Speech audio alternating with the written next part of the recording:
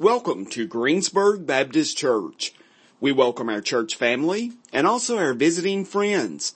Thank you for coming to worship with us. To find out more about Greensburg Baptist Church, our upcoming events, and other church activities, visit our website anytime at greensburgbaptist.com. It's November 1st, 1755, 9:40 a.m. in Lisbon, Portugal. It's All Saints' Day, and churches are gathered together as we are worshiping. And in that moment, a great earthquake hits. And as this earthquake strikes, 30 churches are destroyed. In the midst of the panic, the people run out of the churches and run to the ships there at the dock to try to get on them to escape all that's happening, only for 3 tsunami waves to now come and wipe over them. In the midst of the earthquake and all the turbulation and everything that had happened, there were many fires in the homes that had been left burning, candles or things where they had been cooking, and now they all turned over. Many of them began to turn over, and homes began to burn. Estimates are anywhere from 10,000 to 100,000 people died in one of Europe's greatest tragedies. Raymond Ortlund shares in his commentary on Isaiah about the philosopher Voltaire in France. He saw this as proof that no reasonable person could believe that God actually existed. Because in a state, how could a good and all-powerful God create a world like this, especially one where His own people are killed? And for what? The German scholar Gottfried, he responds back and he says, this is indeed the best of all possible worlds. Yet Voltaire says, listen, if this is the best of all possible worlds, what can the rest be? I believe that God agrees with Voltaire in the sense of saying that this world is not as it should be. This world in which you and I dwell is not the best of all possible worlds. Therefore, Christ came to redeem and save us for a place, right, by giving His life that you and I could be with Him in the best world forever and ever. I don't know about you, but how many of you know of a man or a woman, maybe someone you would define as a good person, that's experienced great heartache or untimely death? How many of you have seen or experienced that in this world? Yeah. How many of you maybe know of someone that has experienced abuse, neglect, a daily lacking of food, shelter, clothing? How many of you know that? How many of you maybe know someone that this very day, this very moment, feels alone, forgotten, insignificant, wrecked by addiction, and maybe, as Paul says in Ephesians 2, without God and without hope in the world? Maybe you know that person, or maybe you are that person. Beloved, I think we stand unified this morning in saying this is not the best of all possible worlds. And yet from the very beginning, back in Genesis chapter 2 and Genesis chapter 3, when we see Adam and Eve, we have always been striving to get things right on our own. Adam and Eve there in the garden, as they reached for the fruit and took and ate, right, as they were eating of that fruit, they thought it would finally give them what would satisfy. And yet what they were so longing after, right, to have this, to take and eat this forbidden fruit, it may have tasted sweet in the mouth, but it's bitter deep in our stomachs. It's a reminder that the things of this world, money, power, sex, influence, pride, whatever it is for you, will never ultimately satisfy.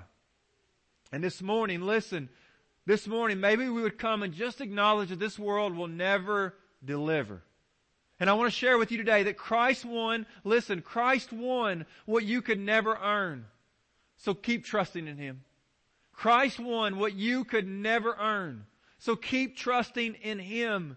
Today, Isaiah comes as we come to the close of Isaiah's prophecy here in Isaiah 66. And we hear Isaiah, listen, he shared with us in the first 7 or so verses of this chapter about the call to tremble at the Word of God. And we walked through that a couple weeks ago. And he said, listen, you're called to tremble, and yet so many folks weren't trembling at God's Word. Yes, they were going to the sacrifices. Yes, they were giving the offering. Yes, I'm coming to church. Yes, I put money in the plate. But inwardly, where God looks at the heart, these people were not transformed, and God called these people His enemies.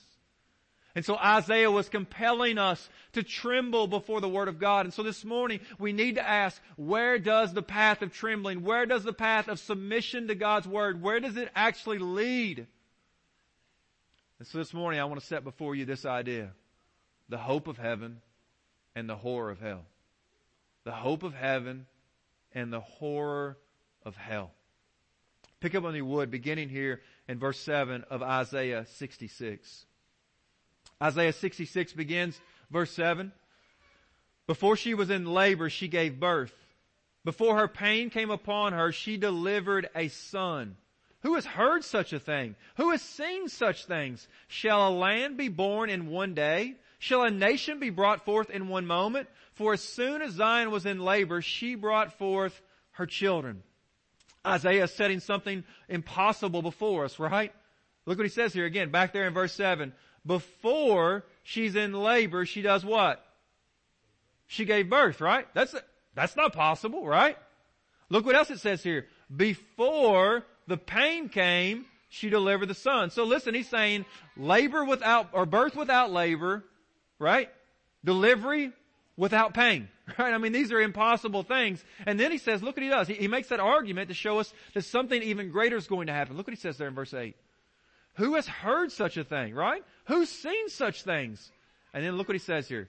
Shall a land, now again, this idea of birth happening again here again. So we had this idea of birth. Shall a land be born in one day? Shall a nation be brought forth? Again, the birth language is used. Shall a nation be brought forth in one moment? Right? So he's saying here, listen, greater than a lady giving birth without pain, right? Greater than delivery happening right there without pain or birth without labor is the fact that, listen, how could a nation come to being in one day? Like all of a sudden, out of nowhere, poof, there's a nation.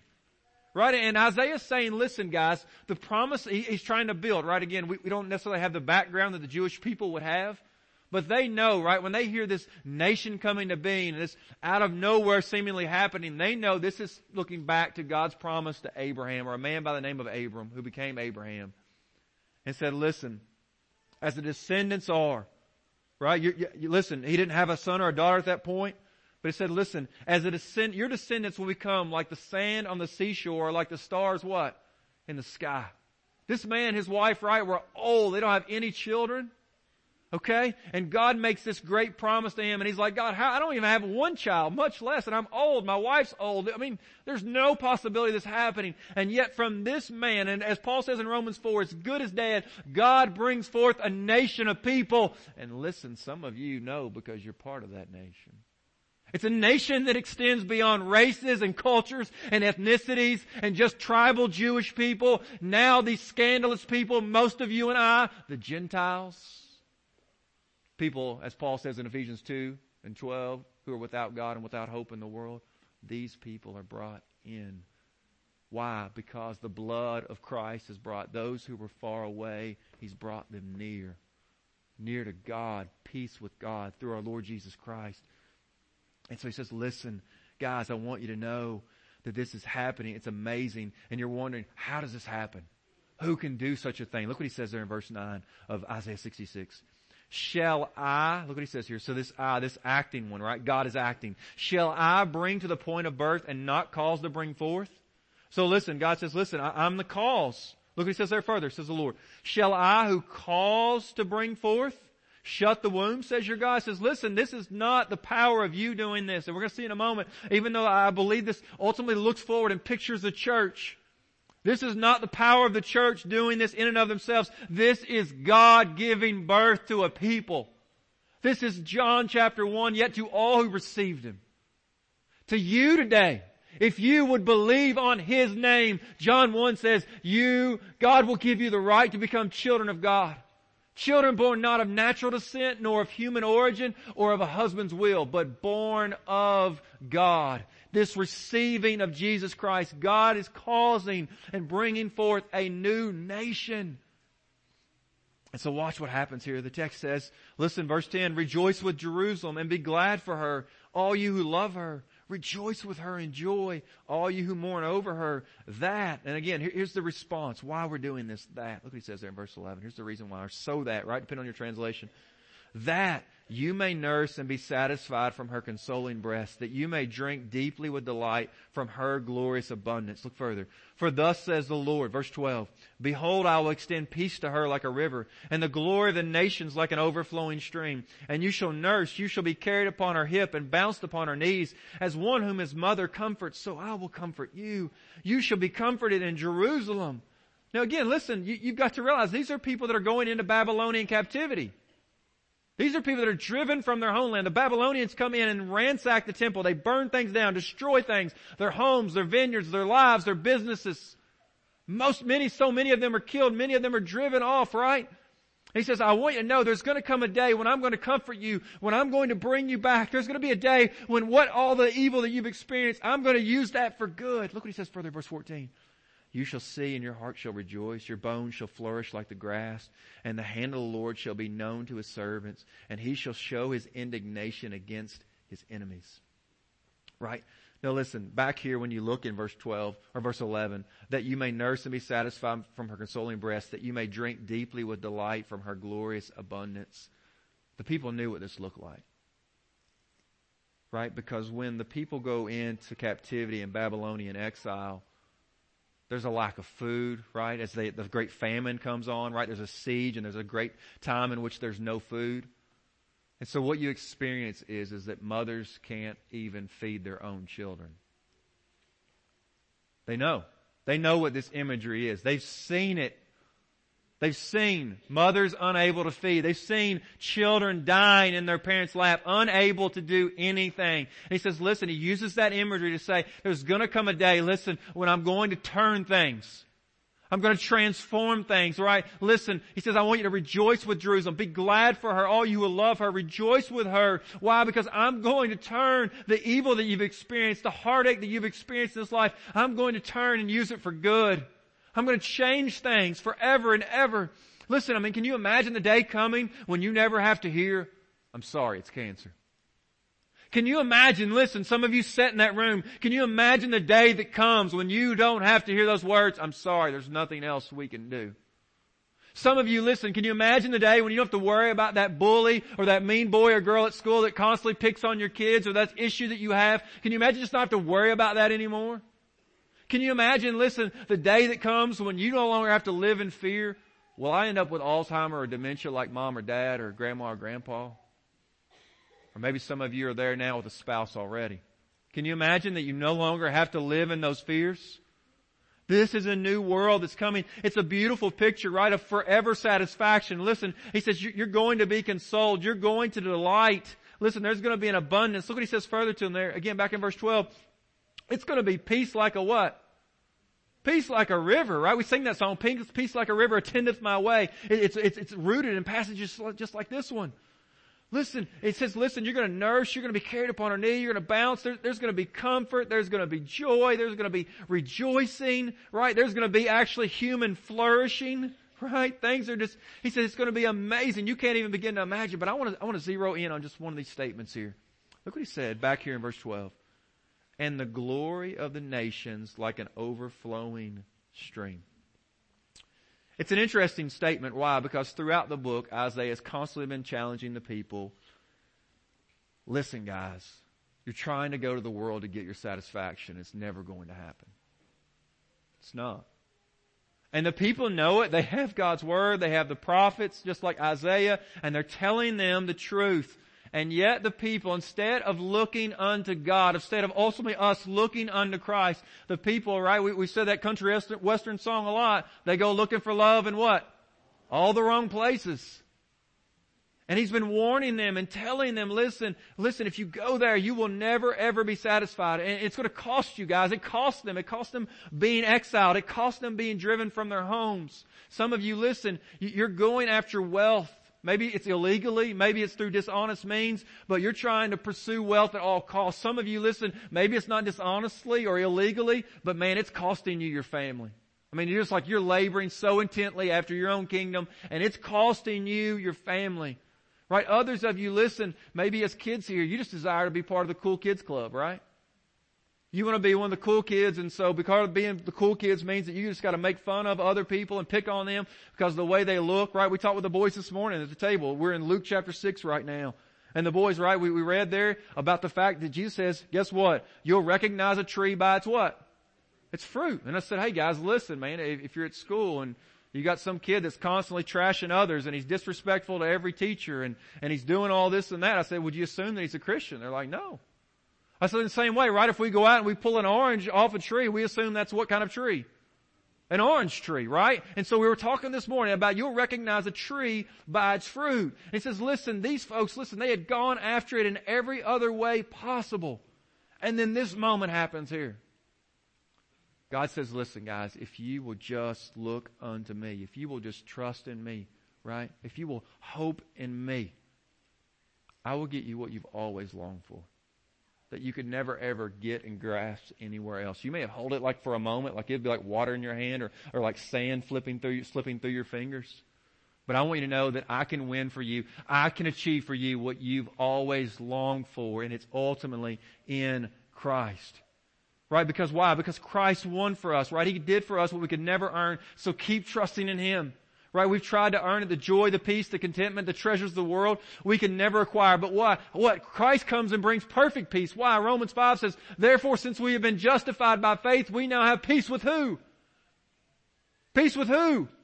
We have peace with God through our Lord Jesus Christ. Romans 5. Right? The peace that you've longed for, the hope that you've had of what's going to happen when I die. Where will I spend eternity?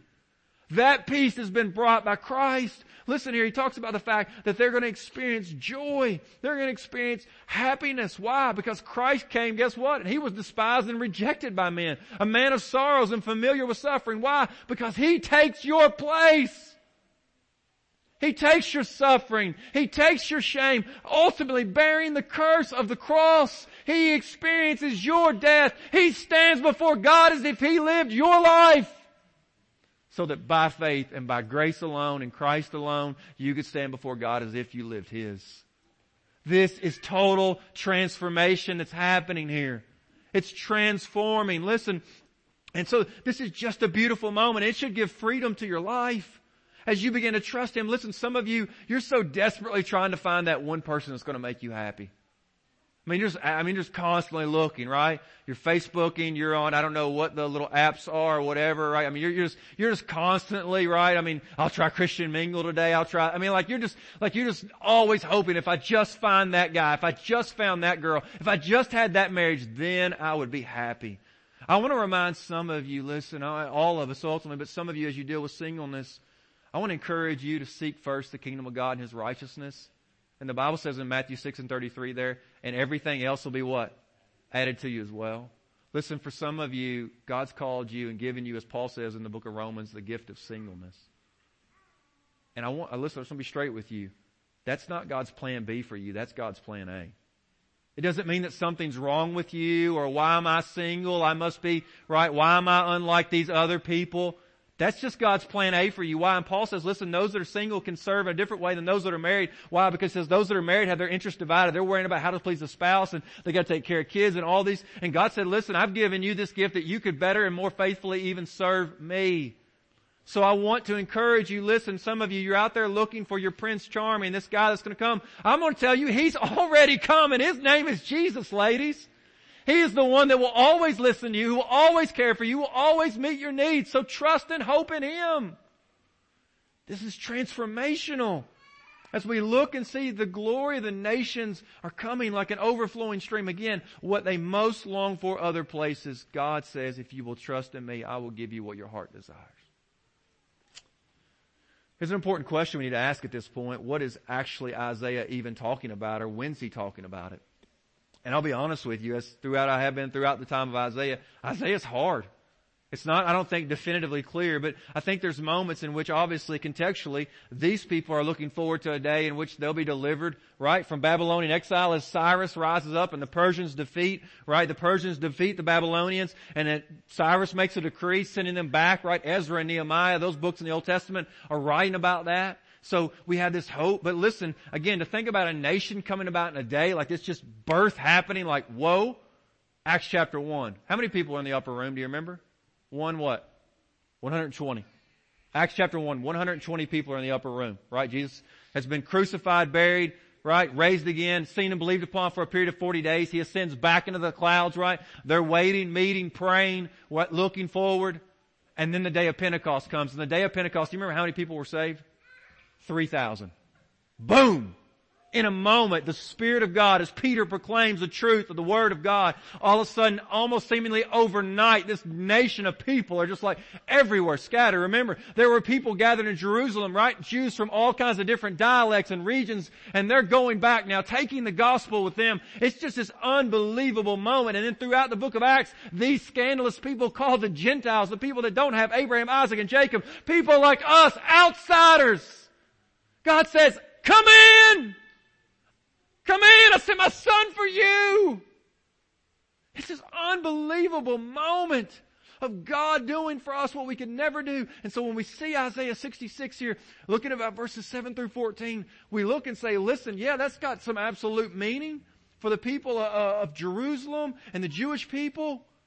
But man, there's something even greater coming. And then we'd have to say, even today, as we sit here in the midst of the church, we've got to look forward and say, you know what? If there's a day coming when there'll be birth, right? And he uses that imagery of no pain in birth. We know that Genesis 3:16, part of the curse on the woman is that God said, and I will greatly increase what? Your pain in childbirth. Isaiah uses that imagery to say to us that there's coming a day, according to the Word of God, that the curse will be removed. Why? Because there's a curse bearer and His name is Christ. This is a beautiful, hopeful moment, right? And so it compels us, according there to verse 10, to come and be united with the church. Come, have joy in the church. Come rejoice with your church. Come, be a part of the church. Be glad in her. Be excited about what God is doing in the church.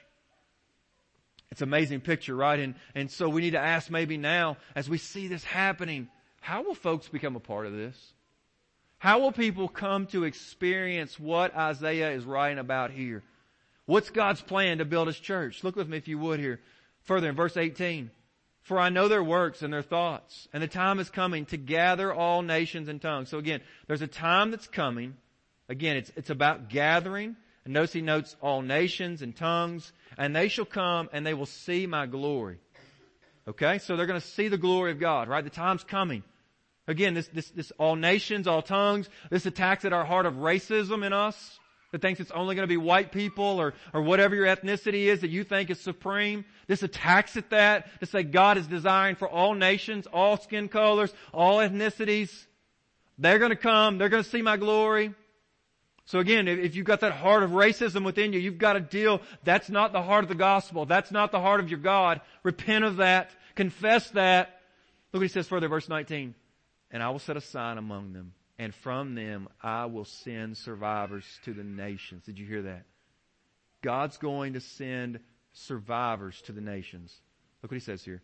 To Tarshish, Pool, and Lud, who draw the bow, to Tubal and Javan, to the coastlands far away, that have not heard. Look at this. Look what he says. Here's who it's going to. That have not heard my fame, or what? Seen my glory.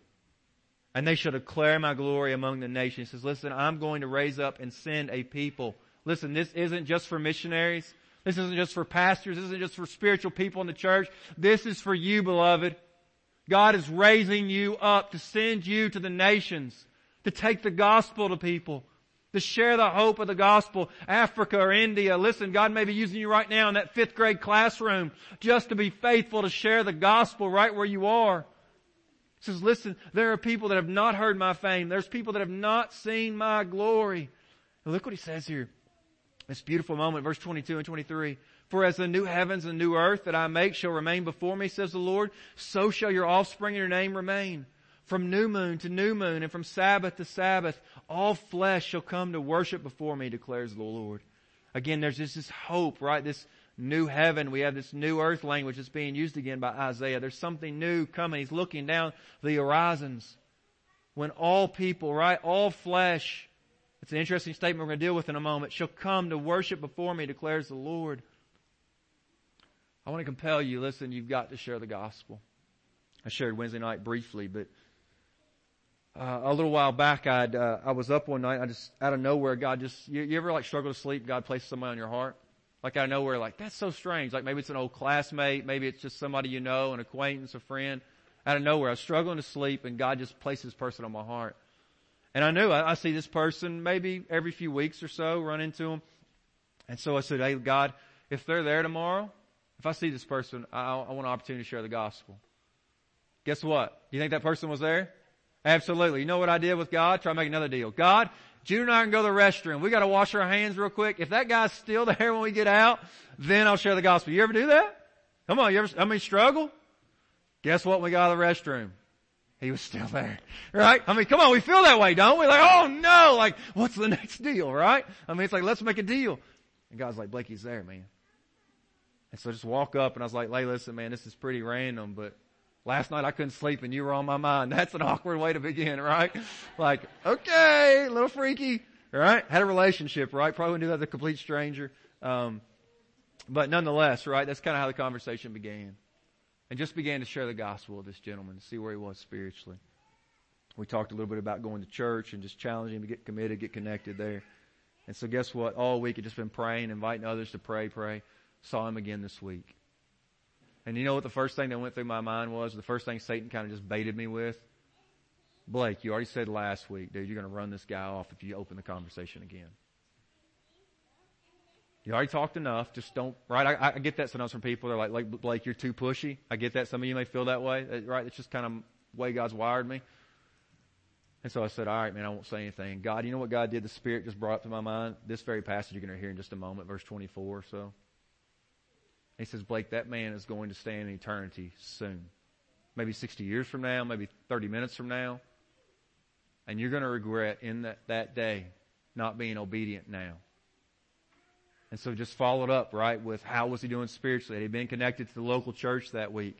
I'm encouraging. Why? Because I want you to see that this sharing the gospel involves us all. It's going to involve awkward moments when you've got to overcome. Listen, by the power of God's Spirit, you must overcome. I am weak like you. I struggle like you. I try to make deals with God like you, right? Sometimes I wish that it just wasn't there. That door wasn't open before me. I struggle. I'm weak. And we must, beloved, listen, we must depend upon the Spirit of God. We must call other believers. Join with me in praying for this person. Pray also for me that I won't be afraid when that moment comes. I won't shrink back from doing what God's called me to do. He says, listen, that's what He's doing. He's sending the church to spread the gospel with the nations. And so we see this beautiful hope of heaven and all that's coming. And you would think, man, that's a great way, right? That's a way to end the movie. Like they walk off in the sunset, happy ever after. And then Isaiah ends with this, verse 24. Listen to this statement. This is how Isaiah ends his prophecy. 66 chapters, and this is how he ends it. Listen to this statement. And they shall go out and look on the dead bodies of the men who have rebelled against me. For their worm shall not die, their fire shall not be quenched, and they shall be an abhorrence to all flesh. In a split moment, Isaiah, who has just given us the hope of heaven, gives us the horror of hell. Several things about the horror of hell. He's already talked about it briefly back in verse 15. First, listen to this judgment. He says in verse 15, for behold, the Lord will come in fire. This judgment of fire, it is an intense judgment. Jesus says, right, they have this imagery of Christ with His eyes of blazing fire. Why? Because fire, it'll penetrate. It'll burn things up. It'll burn the garbage up. Listen, you're going to have the facade today. You can have the church membership stamp today. You can have your Bible here today. You can have all the right sayings down. You can know the songs today. And your heart can be unredeemed. And God sees to it. He says there's going to come a judgment of fire. It's going to burn off all your fake, all your mask, all your pretending. If that doesn't cause you and I to tremble, to run to the cross, Christ, have mercy on me. Look what else he says here again about this judgment, the horror of hell. His chariots like the whirlwind. Again, the chariots, it's just a suddenness, a power, a whirlwind, right? Can you imagine a cornfield today standing to a tornado saying, bring it on? And yet here we are to a holy God and we're like, bring it on. I don't need you. I don't even know if you even exist. I can just stand against you as I am. He says, listen, I want you to know the horror of hell, the judgment of God is going to come like a whirlwind. Look what he says further. To render His anger and fury and His rebuke with flames of fire. For by fire will the Lord enter judgment. Listen to this statement. This is hard. and by a sword with all flesh, and those slain by the Lord shall be what? Many. And those slain by the Lord may be your children. And those slain by the Lord may be your grandchildren. And those slain by the Lord may be the person on your left or right now. And those slain by the Lord may be you this morning. This is an intense judgment. It's intense, it's sudden, it's powerful. Listen, and it's got vast reach to it. And so look what he says here again. Let's back to this verse 24. And they shall go out and look. So the they indicates, listen again, we had this statement back in verse 23, so we're going to talk about it. Look what he says. He talked about that new heaven, the new earth coming. All flesh shall come to worship before me, declares the Lord. Does that mean at the end that all dogs go to heaven? All people must be saved? Is this some universalist teaching? Is that what Isaiah is saying? That all roads actually lead home? Doesn't matter whether it's through Buddha, Muhammad, right? Through Christ, Confucius, whomever, right? All roads lead home. Listen to what he says here. Again, listen how he clarifies this as he ends. Verse 24. And they shall go out and look on the dead bodies of the men who have rebelled against me. The they is clearly, again, this all flesh indicates those that have, all people that have been redeemed. And they go out and look on the dead bodies of the men who have, notice what they do. They've rebelled against God. They're experiencing the horror of hell because they have rebelled against God. This is challenging. Right? But as we think about being Baby Dedication Sunday, as parents, listen, we must compel our children and discipline them that they would not rebel against us. It's hard. Listen, Emily and I, we don't get it right. If you're around here very often, you notice that our kids don't get it right a lot. I got one standing on the balcony right now looking over the rail. Hey babe, love you man. There we go. Right? Our family's not perfect. My kids aren't perfect. They'll tell you real quickly their dad's not perfect. If they get honest, they might say their mom's not either, right? But listen, the temptation is guess what? I want to count to 3, count to 15, count to whatever, like don't do that, don't do that. You know what that happens though? Is that it really means the first time I say it doesn't mean anything. The only thing that really matters is number 3. And listen, here's the struggle I have with that. I struggle with it, alright? So listen, this is not saying I get it right every time, but I struggle with that, right? When I have that temptation because I just get lazy and I don't want to act and like get up and handle the issue. What I'm teaching my children to do is to realize that what dad says doesn't really matter. And here's the danger in that. Is that it comes to a place that when God says to them, put the porn off your iPad, they're like, I'm okay. Just a few more. Right? Then the moment comes when God says, don't cheat on that. The Spirit says, don't look at your paper on that exam. They're like, I'm alright, right? When the moment comes and God says, listen, you're going to Changers this year. I'm moving you to Oklahoma, right? To go with the crew to Oklahoma. They're like, I'm not sure We're teaching our kids that it's okay, right? As they rebel against us, we're allowing them to learn to rebel against God and say, God, listen, maybe when you count to 3. And again, I don't get it right every time as a parent. I'm telling you, I don't. But I'm compelling my boys. And one day my little girl, listen, I want you to learn to obey mom and dad the first time. Why? Because children obey your parents, for this pleases the Lord. But I want you to learn first time obedience. Why? Not ultimately so you will obey me, but so you will learn to train your heart to obey the living God. Because there's going to be so many moments in life when He says something and you don't want to do it. But now, today, if you will discipline yourself, and today, that's why, listen, I'm putting you in time out, or this discipline's coming into your life. It's because I love you. I want you to obey me. I know, listen, by the Word of God, what's actually good for you, and I'm trying to guide you in that path. So I want to compel you. Listen, it's hard, but as we think about baby dedication, I want to compel you to that end. Why? Because listen, beloved, those who rebel against the living God will not inherit the kingdom of God. And I've said it before, we don't take our kids to sin camp to teach them how to sin. They're rebels just like you and I are. We must compel them to be obedient to the Word of God, because rebels will experience the horror of hell. So there's a judgment. It's exclusive, right? There's people that some people are in the kingdom, others are not, right? They have to go out and look at them. This is hard. And then this statement, right, this eternal pain. Listen, we might ask the question, are people just annihilated, right? Like if you die and you don't believe in God, then maybe you just go into the ground and like your body just ceases and you cease to exist. You ever wondered that? Well, the Bible has something to teach about it. Look what he says, verse 24, 4. Right? This is where he's grounding his argument of what he's just said. 4. Their worm shall not die. The worm in biblical imagery indicates spoiling and decomposition, right? And it says the worm doesn't die. It indicates that those who are in rebellion live in this continual state of rebellion against God. Continually becoming more and more depraved, more and more in rebellion against God, right? They're not consumed. Look what it says again. The worm does not die there, right? There's a sense in which they continue to live on. Look what else he says further. Their fire shall not be what? It's not going to be quenched. Did you hear that? The fire is not quenched. It's not going out. Why? Because they don't cease to exist. This is a hard teaching, but listen, some of you, I was like, God, it's going to be hard today. Lord, this is baby dedication. He's like, Blake, do you not think there's so many people that you will preach to that are headed that very place? Some of you kiddos, listen, you're coming to that point, that age, you know the truth of the gospel and yet you're refusing it. Some of you are grown up and you're still refusing it. This is the truth of God's Word. Listen, what I say today doesn't make it any more true or less true. It's true because it's God's Word. You've got to wrestle with this. This is your eternity, beloved. The Word of God, and God has sent His own Son, Christ, to die to save and spare you. Man, this is hard. And maybe some of you say today, you know what, Blake, I don't really like that way of talk. I don't appreciate that very much.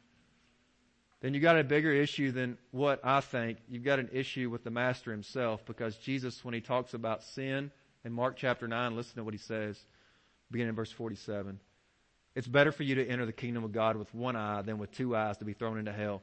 Listen to what He says in verse 48. Where their worm does not die and what? The fire is not quenched. He just quotes from verse 24 of Isaiah 66. Jesus believes that Isaiah 66 and 24 is true.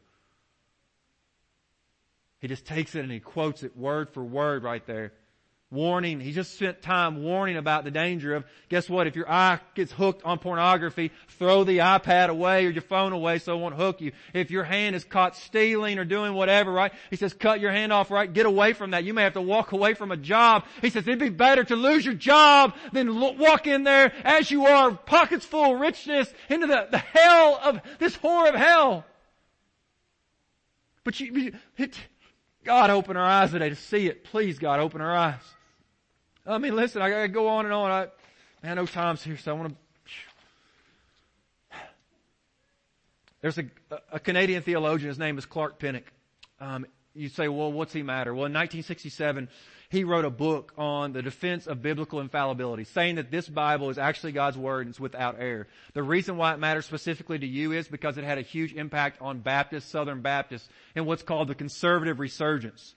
When they began, the Baptist churches, right, many of them held the fact that this wasn't truly God's Word, and they began to question, was this part and that part, and right, and so it's kind of like you start cutting and pasting. And so God used this man to write and say, listen, this is actually God's Word. It had a huge impact, 1967 forward. But I share his story to let you know that over time, Clark Pinnock began to regress from his views. And listen to what his statement is about specifically hell. How can Christians possibly project a deity of such cruelty and vindictiveness whose ways include inflicting everlasting torture upon His creatures, however sinful they may have been? He's like, how could we believe in a God like that? Who wants a God like that? And here's the question I think that we all need to wrestle with, and it's this statement right here that he makes. However sinful they may have been. Right? Is eternal torment, is it a fitting response to sin? And today, listen, we need to ask, is God just? Is He right in judging eternally our sin, sending us a place of everlasting punishment? And listen, beloved, today we might need to concede this hour that it's not God's view of sin that needs to change, but ours.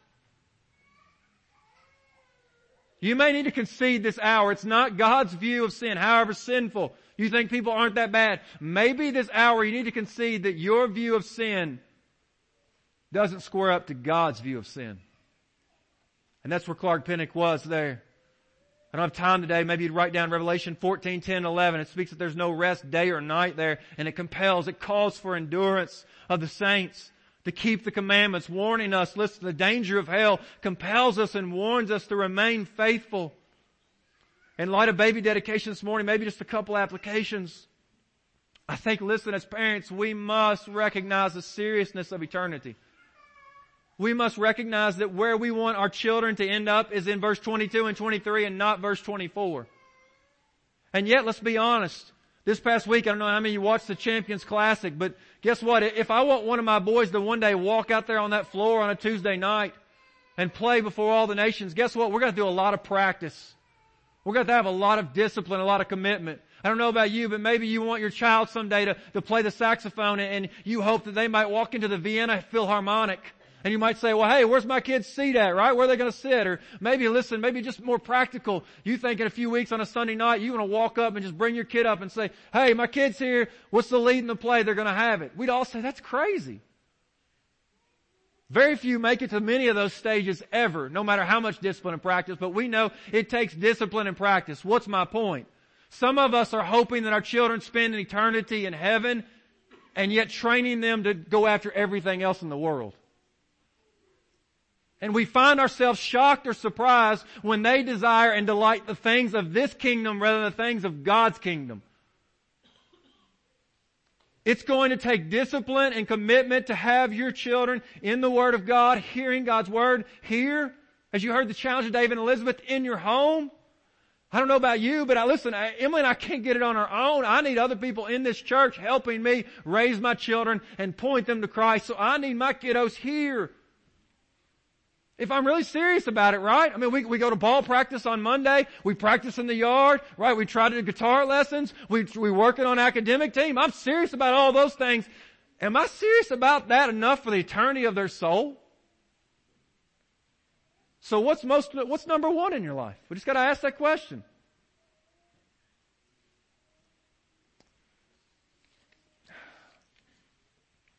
Verse 19, he said, and they shall declare my glory among the nations. How might a child do this? Well, one way your child might do it is by giving weekly, right? Maybe they could save up some and give. Maybe they'll be a part of Operation Christmas Child here next Sunday night. Come and help pack boxes to send the gospel to nations. Teenagers, listen, if you've completed 7th grade or above, I want to challenge you to pray about being a part of Changers. Some of you, listen, you're homebodies. I get it, right? I'm a homebody. I struggle with that. This is embarrassing. I went to my first camp. I left home. I made it like one night. My mama had to come get me. Just being honest. I took a friend with me. He ended up being camper of the week. All right. That's the truth. That's the truth. All right. I probably felt sorry that he came with this guy that invited him and left. All right. I was a mama's boy, daddy's boy, whatever. Some of you are just wired that way. You have a hard time leaving home. I get it. So here's what I want to compel you. This year, Changers is in Greensboro. You can sleep in the high school. Mama and daddy can come by and see you at dinner or sometime. Right? It's a first step for some of you toward missions. Again, taking this glory to the nations. You're going to start with the first step. Some of you, again, I want to compel you. Oklahoma's coming this summer. Pushing you toward that end. Others of you, listen, opportunity to go missionally. I don't have time, but maybe you just write this down here. Go2years.net. It challenges every college student to spend 2 years after graduation investing in a church plant here in North America or in the world. So I want to challenge you as you think about, some of you are there because you don't know what's coming next, you don't know what you're going to do next. I want to compel you to take seriously this call to take the glory among the nations. Man. Guys, we've had 47 plus sermons, roughly 28 hours of your life. And Isaiah leaves us with this question. Where will you spend eternity? You've heard 47 sermons over 66 some chapters. We spent roughly 28 hours walking through Isaiah's prophecy. And Isaiah stands now today and presents before us a door, a path to eternal life that is found only in the Son of God, Jesus Christ, who bore the wrath of God that you and I as rebels could be made clean and forgiven. But if you reject Jesus Christ, I want to be clear, real quick, just all eyes here. I know it's been time, I get it. But your time's going to come for eternity too. If you reject Jesus Christ, I want to be clear with you, so you can't stand before God and say, I didn't know, I hadn't heard. If you reject Jesus Christ today, there is no other offer of forgiveness and salvation. So Isaiah stands with the Word of God, the prophecy of Isaiah, and says, where will you spend eternity? The hope of heaven or the horror of hell? Today, will you repent and believe on the Lord Jesus Christ that you might be saved? Would you pray with me? Father, please. I pray, God, please, that you would speak, you would draw. Father, I pray now. I've got children in this congregation, Lord God, who I know are coming to that place. Father God, would you open their eyes? I know the God of this age has blinded the minds of unbelievers to keep them from seeing the light of the gospel, who's the image and glory of God. So Father, I pray now that you who are greater than the God of this age, you are greater than Satan, you are greater than demonic forces. Father, I pray now that you would cause the light to shine in the darkness, and the darkness will not overcome it. I pray, God, for men and women in this congregation who are in rebellion against you at this moment. Father, I pray today that their hearts were softened. Your word is like a hammer in the hard places of our heart. Father, I pray today that the grace and the mercy of God, that Christ who experienced the horror of hell on their behalf, Father God, today that would move them to come under that precious blood of Christ and be forgiven. Father, I pray you would move hearts today. Please, God, for your glory, the nations, God, could be reached. I pray it in Jesus' name. Amen. This is Todd Young with Greensburg Baptist Church. Thank you for joining us today. If you've accepted Christ during today's podcast, we would love to hear from you and connect you with a home church in your area. Or if you have questions regarding a relationship with Christ, Brother Blake and I would love to speak with you. Please contact us at the church office at 270-932-4495 or connect with us through our website at greensburgbaptist.com. In addition, you may visit our website anytime to access the sermon videos and podcast of any recent sermon. You may also subscribe to our podcast in the iTunes store. Have a great day today.